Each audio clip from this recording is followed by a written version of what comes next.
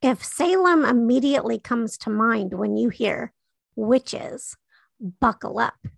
That's one of the stops we'll make this episode, the last one, in fact. But we're going to start out in Europe and check out museums in Germany, Spain, England, Switzerland, and Iceland, and then head back to the US and visit Louisiana and Ohio before heading up to Massachusetts. Phew, that's a lot of places. Let's hop on our broomsticks and get this episode off the ground.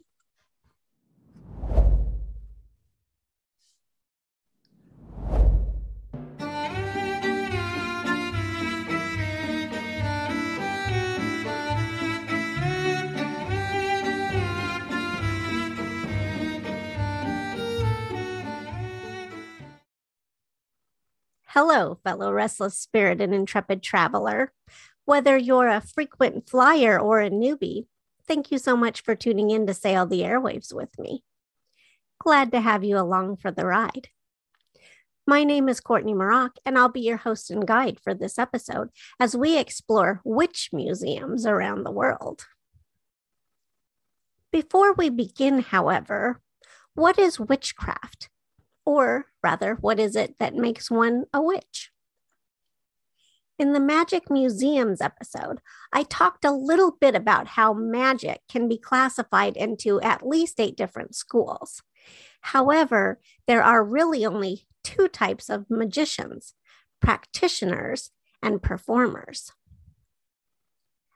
Performers can be practitioners too, and vice versa, but performers are mostly concerned with the art of illusion and entertainment. They set out to bewitch, beguile, and bewilder audiences with tricks and sleight of hand. Practitioners, on the other hand, or the witches, wizards, and sorcerers, are the spellcasters who attempt to manipulate the natural world and conjure certain outcomes. They claim to have supernatural powers or the ability to harness them. In the past, even though they were often credited with wild, otherworldly, supernatural powers, most witches were simply just healers who sought to aid others by using the gifts from the world around them to soothe body, mind, and spirit, which often led them to being misunderstood. Because before there were actual dangerous weapons of mass destruction of the mankind variety, witchcraft was viewed much the same way. In the wrong hands, it had the potential to be catastrophic.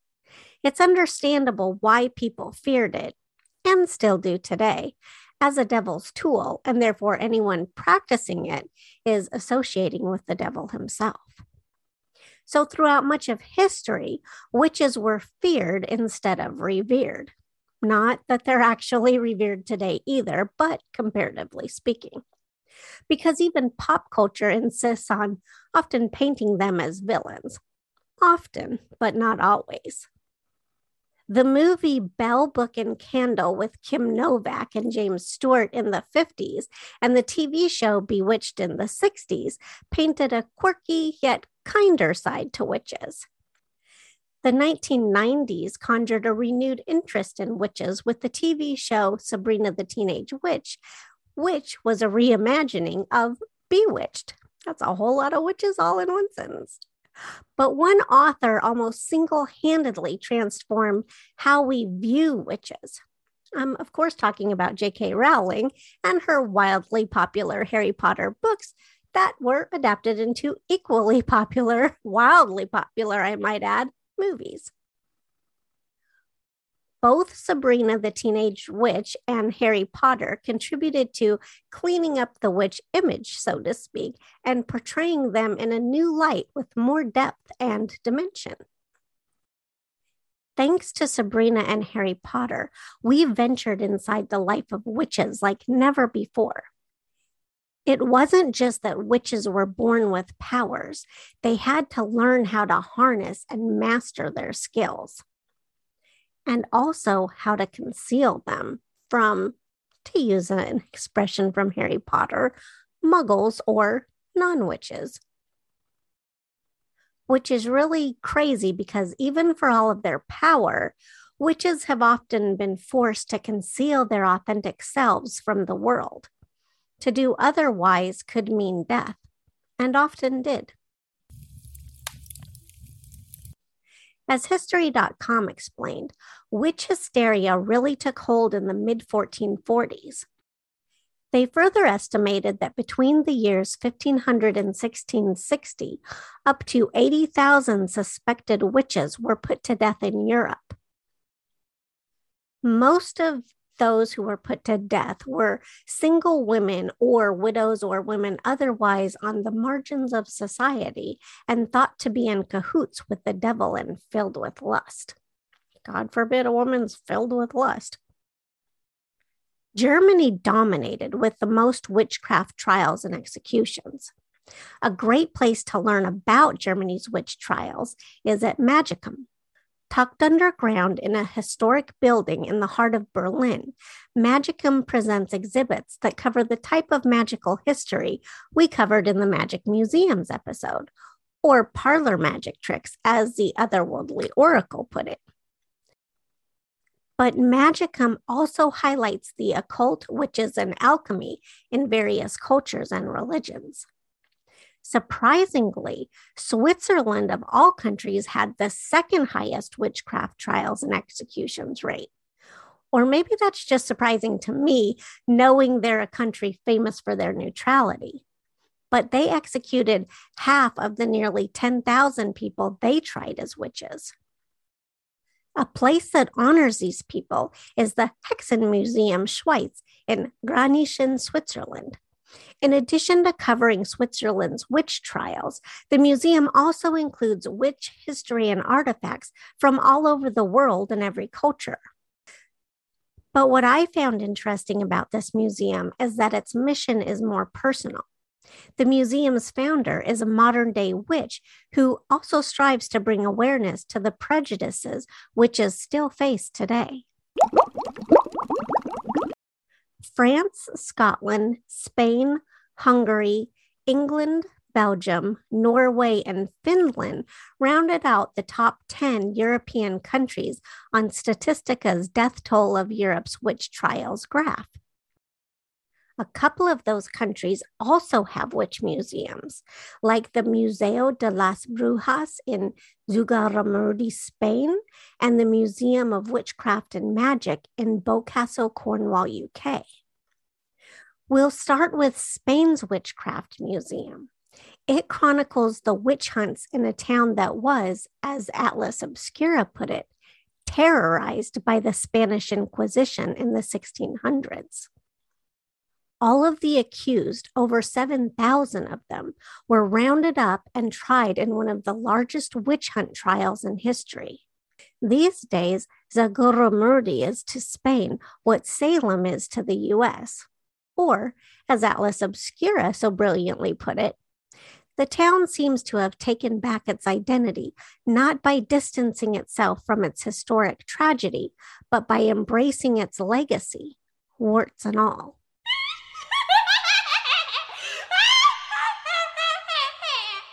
See, sounds a lot like Salem, right? Then there's England.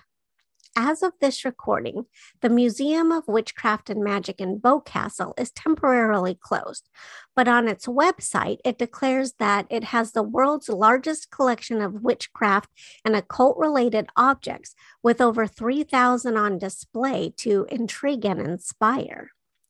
Which is maybe why it describes itself as one of Britain's most unique and loved independent museums. It really looks like an amazing place to visit to learn more about the history of witchcraft in Europe, which includes witch trials in addition to folk and ceremonial magic, Wicca, and other aspects of the occult. A witch museum that A Guide to Iceland warns isn't for the faint of heart, unless zombies, milk-sucking demons, and magical staves don't bother you, is the Museum of Icelandic Witchcraft and Sorcery in Holmavik, Iceland. Now, I know what zombies and demons are, although I've never heard of a milk-sucking one before, but what's a stave? According to Iceland rovers, Icelandic magical staves are magical symbols or drawings. They were carved on objects like farm equipment, or even in some cases on farm animals, or drawn in books or on pieces of paper to invoke some sort of magic, usually protection from something or to attract good fortune. You can see examples of staves at the Museum of Icelandic Witchcraft and Sorcery, including what a guide to Iceland indicated was the most popular exhibit, the necropants. What in the heck are necropants? You're wondering that? So was I. Well, let me tell you, they're disturbing and very disgusting. A guide to Iceland shared a translation from the museum's website from the collection of folklore by John Arneson, which explains what necropants are and how you make them. But don't worry, the ones that are on display in the museum are not real, thankfully. They're a replica.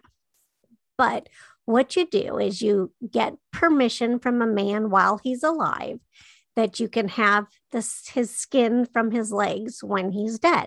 And when he dies, you dig up his corpse and you skin him from the waist down, private parts and all.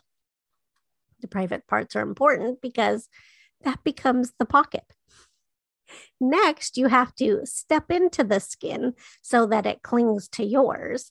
Then you have to steal a coin from a poor widow and put it plus a piece of paper with a specific stave or magical sign drawn on it in the scrotum. See, told you it was going to become the pocket. But why would you want a pair of necropants? Apparently, if done properly and the original coin is never removed, it will attract money. And by stepping out of the pants in a certain way, they can be passed down from generation to generation. So I've heard of inherited wealth before, but never quite like this. And again, thankfully, the pair on display in the museum is a replica, but wow, wild, right? I'm actually telling you that I knew Iceland was no stranger to myths or magic, but the Museum of Icelandic Witchcraft and Sorcery was truly eye-opening. Another surprising thing I learned was that even Iceland, with people who are often rated the happiest in the world, was not immune to witch trials. However, interestingly, this is one place where it seems more men were burned at the stake for being sorcerers than women were put to death for being witches, which is sort of unusual.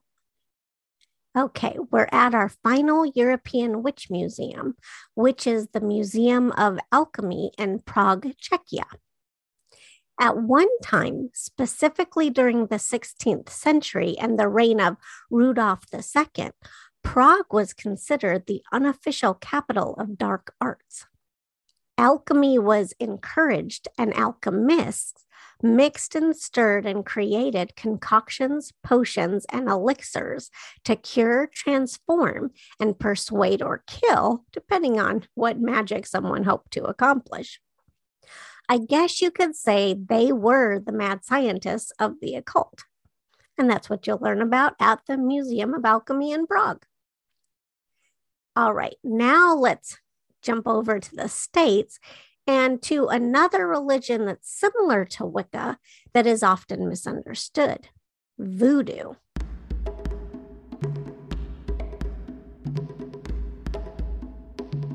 A great place to learn about the tradition and history of voodoo is at the New Orleans Historic Voodoo Museum in Louisiana. As they put it, they take all the mysteries, the secrets, the history, and the folklores of rituals, zombies, of grigri, of voodoo queens, and all that jazz, and put it all in one place at the heart of the New Orleans French Quarter.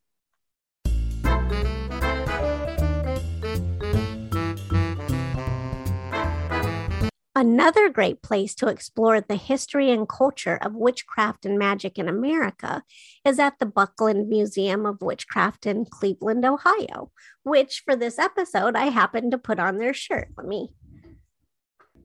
me stand up and I can show you really quick. It's a pretty cool shirt. See, Ohio. In season 1, episode 65, we took a virtual jaunt to the Buckland Museum with its director and co-owner, Stephen Intermel. We discussed the museum's many firsts, including its namesake, Raymond Buckland, who was the first open Wiccan in the U.S. The museum he founded was also the first witch museum in the U.S. that was exclusively dedicated to the history and craft of witches. In addition to a guided tour, so advance tickets are required, the museum also presents a rotating gallery of artists and artwork in its exhibit. But of course, as I alluded to at the start of this episode, Salem is the place that pops to most people's mind when you mention witches in America.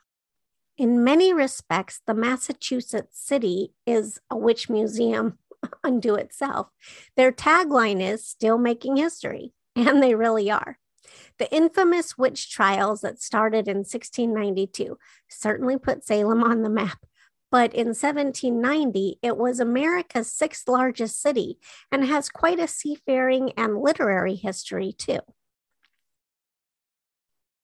But it's the witches that draw so many visitors each year, especially during the city's Haunted Happenings month-long celebration each fall.